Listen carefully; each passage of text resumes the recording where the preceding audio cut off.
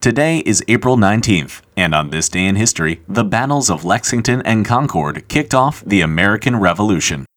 In 1776, the royally appointed governor of Massachusetts was a man named Thomas Gage, who knew that militias throughout the colony were storing weapons and ammunition in preparation for a revolution.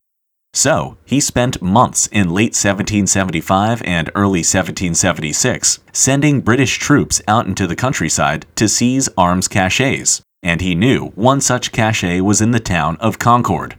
When British troops began to assemble in Boston the night of April 18th for a raid on Concord, they were preceded out of town by Paul Revere and others who rode on ahead, warning towns to call out their militia.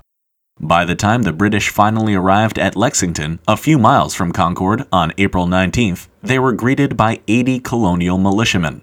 To this day, no one knows who fired first, but the fight between the British and militia ended with 8 dead colonists and 1 wounded redcoat, before the British moved on to Concord. There, they tossed the town looking for weapons, but found very few, as most had been moved the night before. What they found instead were several hundred militia who engaged with the British in hit-and-run fire for the rest of the day, forcing the Redcoats to beat a hasty retreat back to Boston. Thus, the first battles of the American Revolution ended, the beginning of over 7 years of war that concluded with American independence. But all of that began on this day in history.